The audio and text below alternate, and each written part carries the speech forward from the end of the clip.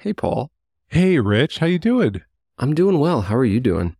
I'm doing fine. I'm still a little sniffly, but my energy's back. So you're going to hear an energetic, sniffly guy on this podcast. You sound a little better. I'm doing all right. I'm on penicillin. Energy levels better. Good, Life good. is good. Life is good. So guess what I'm not? What are you? Don't do it. Oh, man. Oh, it's a tough one. Don't do it. Oh. I'm not addicted or opening the app Threads.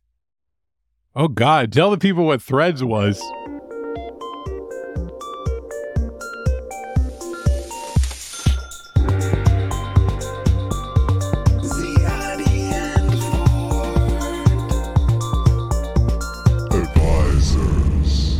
Okay. It sounds like it belongs in history books at this point. Yeah. I knew, and I think I tweeted it out just so I could say, see, I told you so. I knew that when it came out, and it was good, like Threads was solid. It scaled. It was fast. All right, so wait. Hold on, because people will be listening to this. Like, they might be listening to this in September 2023, and no one will know what Threads was. So tell them. Just 3 weeks from now. Threads was essentially a Twitter clone, in effect, a Twitter clone, made by Meta, Facebook's parent company, because they saw that Twitter was kind of skidding into this terrible sort of pit of shit. And so they're like, you know what? We have a giant audience, as in like a third of the earth. Why don't we come up with a Twitter clone? So they came up with something called Threads. I think it's by the Instagram team. I think it's more closely associated with the Instagram team.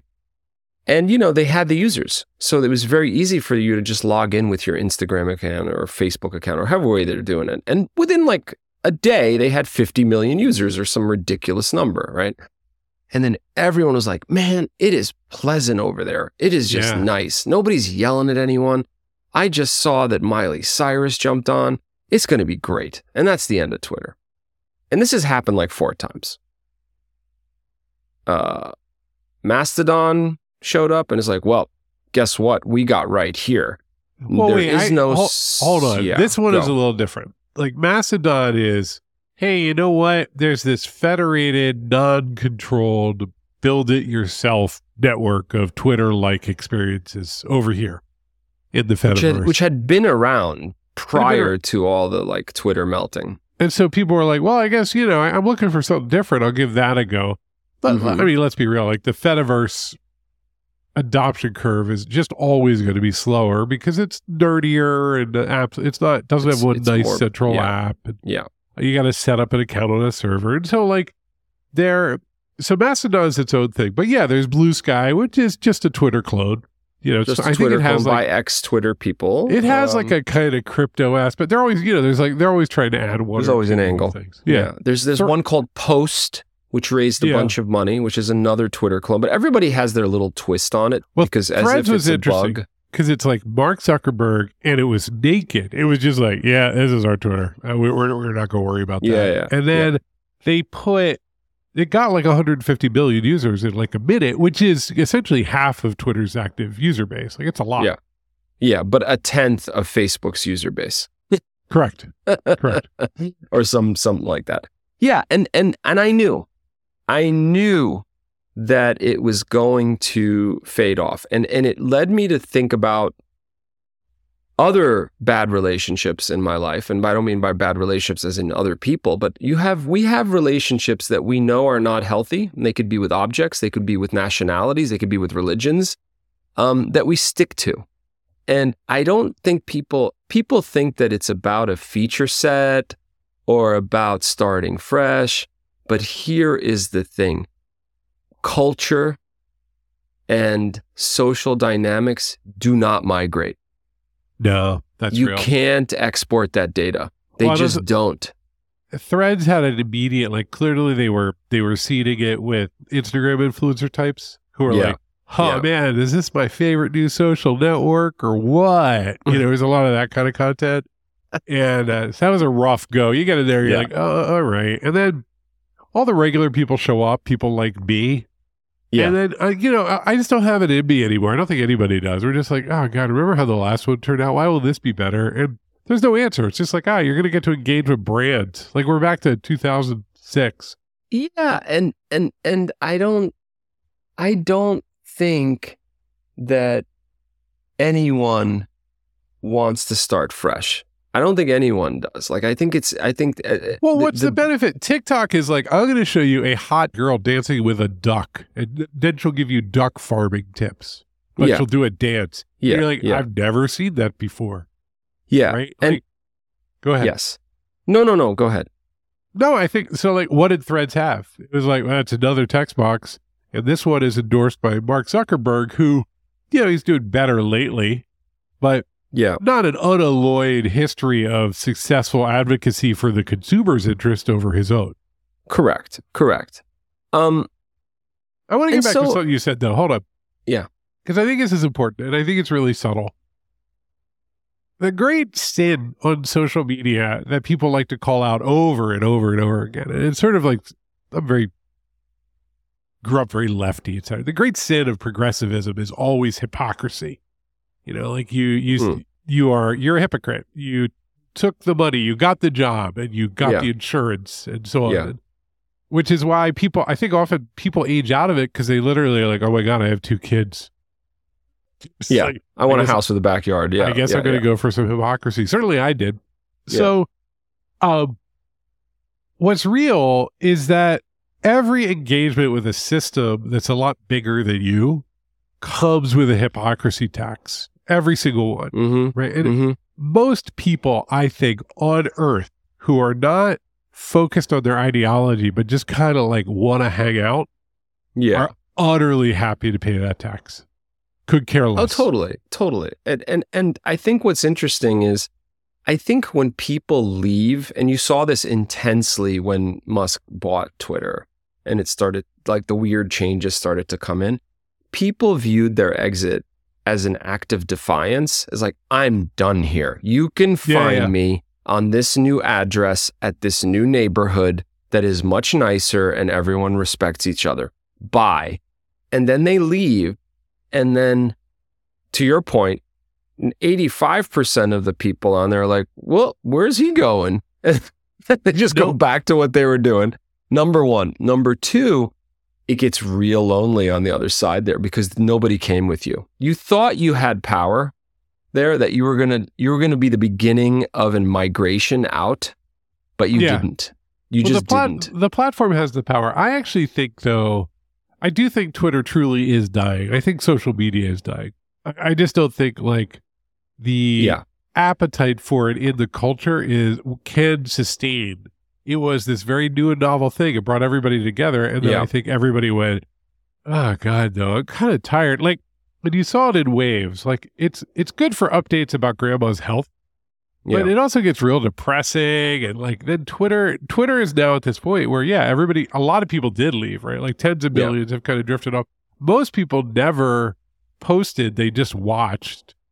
And now there was a point a little while ago where it felt like it was getting to its true form. It was just naked primate screaming, just people dunking, and just kind of nothing but battles. Yeah. But even that, humans just get bored. I cannot emphasize enough. I feel like if I could go back and rebuild my career from first principles, I would just build it around the concept of humans having at most collectively a 6-month attention span for some new world changing idea. And then back to the median. Yeah. Is that, and when I think about this, I think about what we tend to drift back to valuing, right? Which are very relatable, but less interesting and exciting to the rest of the world things, right? And that could be your job, that could be your profession, that could be your research, that could be a hobby. And I think a lot of that happens now further away from these platforms because the platforms don't reward it. They just don't reward you having a club, right? They just don't. Because it's literally like, hey, check out my model train. And someone will be like, hey, that model train is, the scale model there was used by the Germans to plan war crimes. And you'll be like, whoa, I just installed a little horn. And they're like, well, you're part of the problem. And you just, which like, it could be true. That's not true, but it could be true. But you're just like, I just want to run my choo-choo around the track.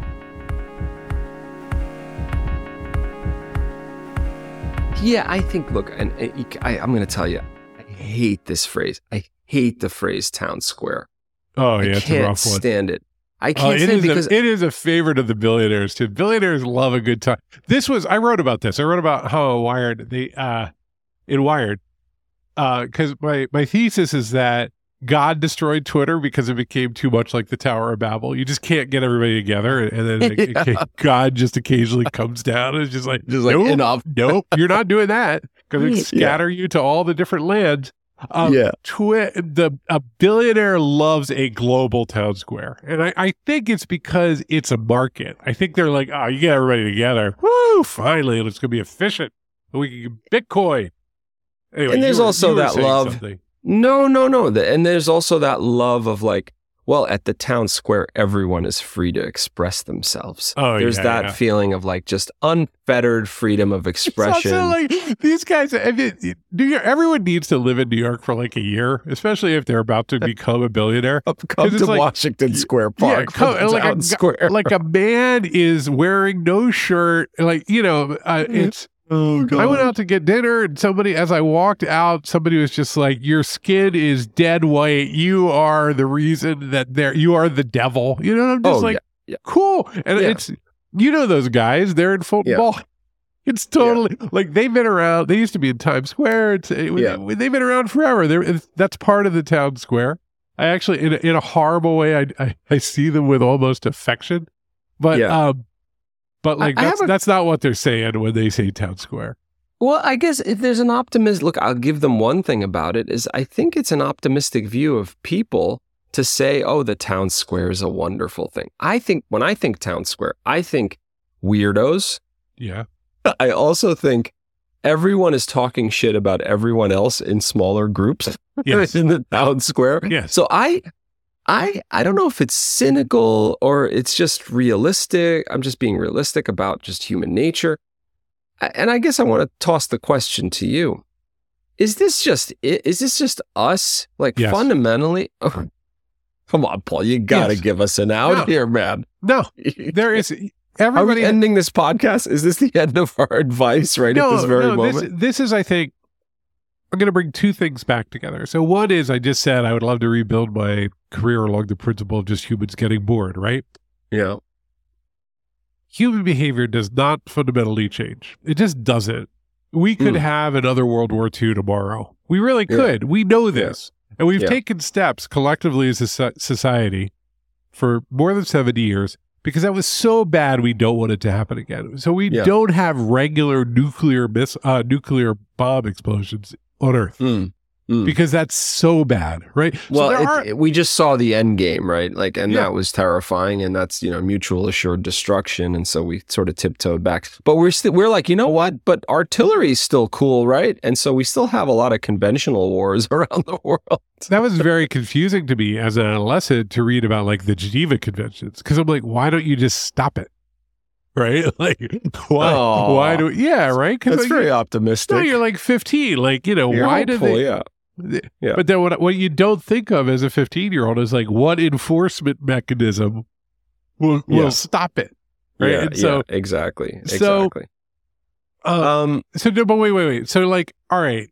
I don't think the fundamentals of human behavior change, even in relation to extremely exciting technology.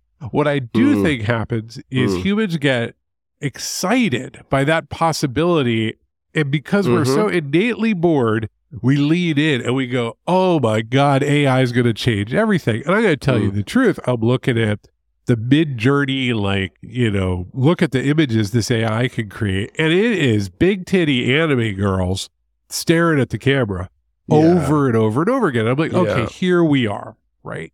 Here's where we've ended up. We've ended up back where you could have predicted we'd end up. Big titty anime girls, one after the other, endlessly. And they're bad. It's like bad art.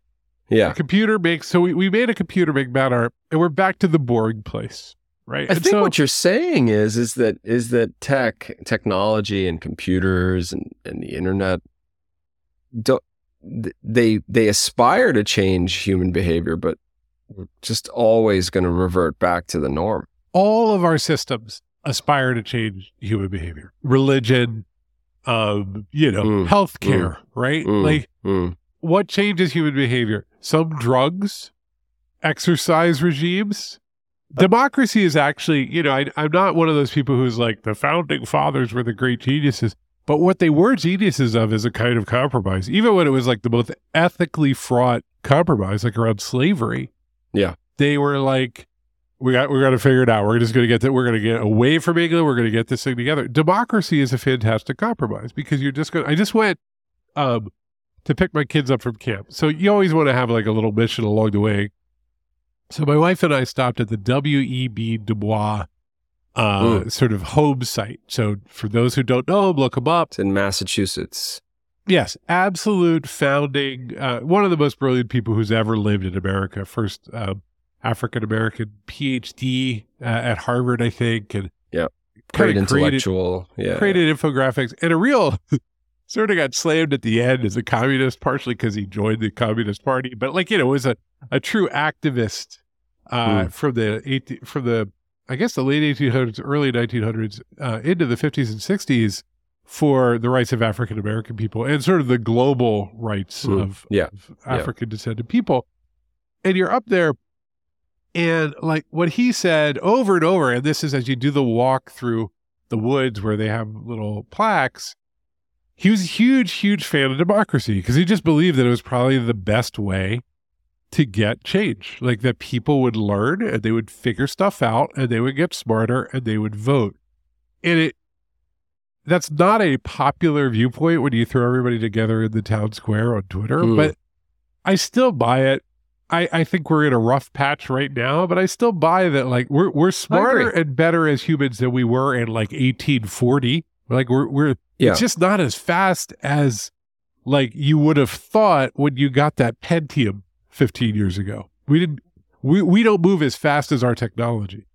Yeah, and that's a great point. And we're talking about mechanisms that actually change human behavior and actually tip us in the right direction. I think democracy is one of them. I think what I would tweak to what you're saying here is that I think what the founding fathers got right is that all those systems they put in place, all the checks and balances, all the mechanisms around, like, it's actually quite distrustful of humans, in fact. Like, extremely. Nobody can really do anything without the okay of everyone else. And they knew they'd be at each other's throats, and they understood that. And it's actually it's almost like a cynical view of really embracing the idea that, look, this is going to be shitty, right? How do we minimize the bad? Every good system is paranoid about human behavior. I mean, a good counterexample here is what happened in the Catholic Church around child abuse, right? Like the system is broke down. Yeah. It wasn't, they had so much faith in themselves that they exploited vulnerable people, which is exactly contrary to the whole frickin' shebang, right? Yeah. I do want to just go off on a brief tangent. I started to watch John Adams, which was a miniseries on HBO. With Paul Giamatti? Yeah, that's the thing. I can't do it because I can't. It's just founding father Paul Giamatti. It's because it's ridiculous. Just him. It's just him. He's I think his wife is Laura Dern in it. No, it's not Laura Dern. Laura Linney. Who just looks the part. Like, oh, she's great. Very dignified and thoughtful. And then Paul Giamatti just fell out of a Brooklyn bodega into the 1700s. And they shave his head at one point. You're just like, no, don't. Yeah. What are you guys saying? I'm off to Philadelphia, my dear. Just oh God. Oh, you really? If that was, you're just like, there's no way this country can work out. Yeah. When you see that, you're like, no wonder. We can't end it on Paul Giamatti. Let's sort of bring it home here. I think, and I don't think this is advice. I think this is acknowledgement and understanding that people don't change, human behavior doesn't change, and that the systems that aspire to change And a lot of that comes from tech. Some of it comes from philosophy. Some of it comes from political ideas. It can be a lot of different things. That system has to understand that people don't change. To me, what democracy is there is the ideal, and then there is the sort of watered down, like, look, if we can make it 20% better, we won here. It's still better than a dictatorship, right? That's all we got. So let's run with that. And I think having that humility, that's the thing about billionaires, right? They're convinced that if it's their town square, it's going to be different. We've had them in the office, and they will say the words, only I can fix it. Yeah. It's wild. Here's the thing, and I think about this, the product you and I are building now, it's called Aborde, it's the sponsor of this podcast, and so on and so forth. The products that I wanted to build in my 30s, let's say, I still had a lot of if we get this right, boy, we're going to blow up the world. Yeah. I really believe that. But what I've seen, and this is true of Google, and this is true of Twitter, and this is true of everything, there'll be these brief moments where you're like, whoa, new society just showed up. I can't believe it. Here we are. We're living in the future. And then the old stuff always asserts itself. I remember writing, the first time with Twitter, it was, and I wrote about this. I wrote about this for the New Yorker early days. It was when Turkey just turned off the internet during, people turn it off. No, people were spray painting DNS in 888. And then just around Turkey. That's wild. Because Erdogan had shut off the internet because everybody was using Twitter too much during the protests. Yeah. And it was and I remember postulating a dictator with this megaphone, we talk about it always being positive. A dictator with this megaphone could really do a lot of damage. Never assuming that would be an American president on Twitter. Exactly.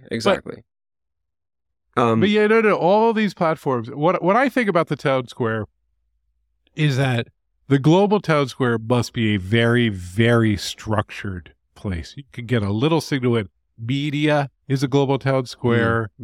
Democracy allows people to express themselves. Constant expression of thousands and thousands of voices where everybody's together gets you like QAnon.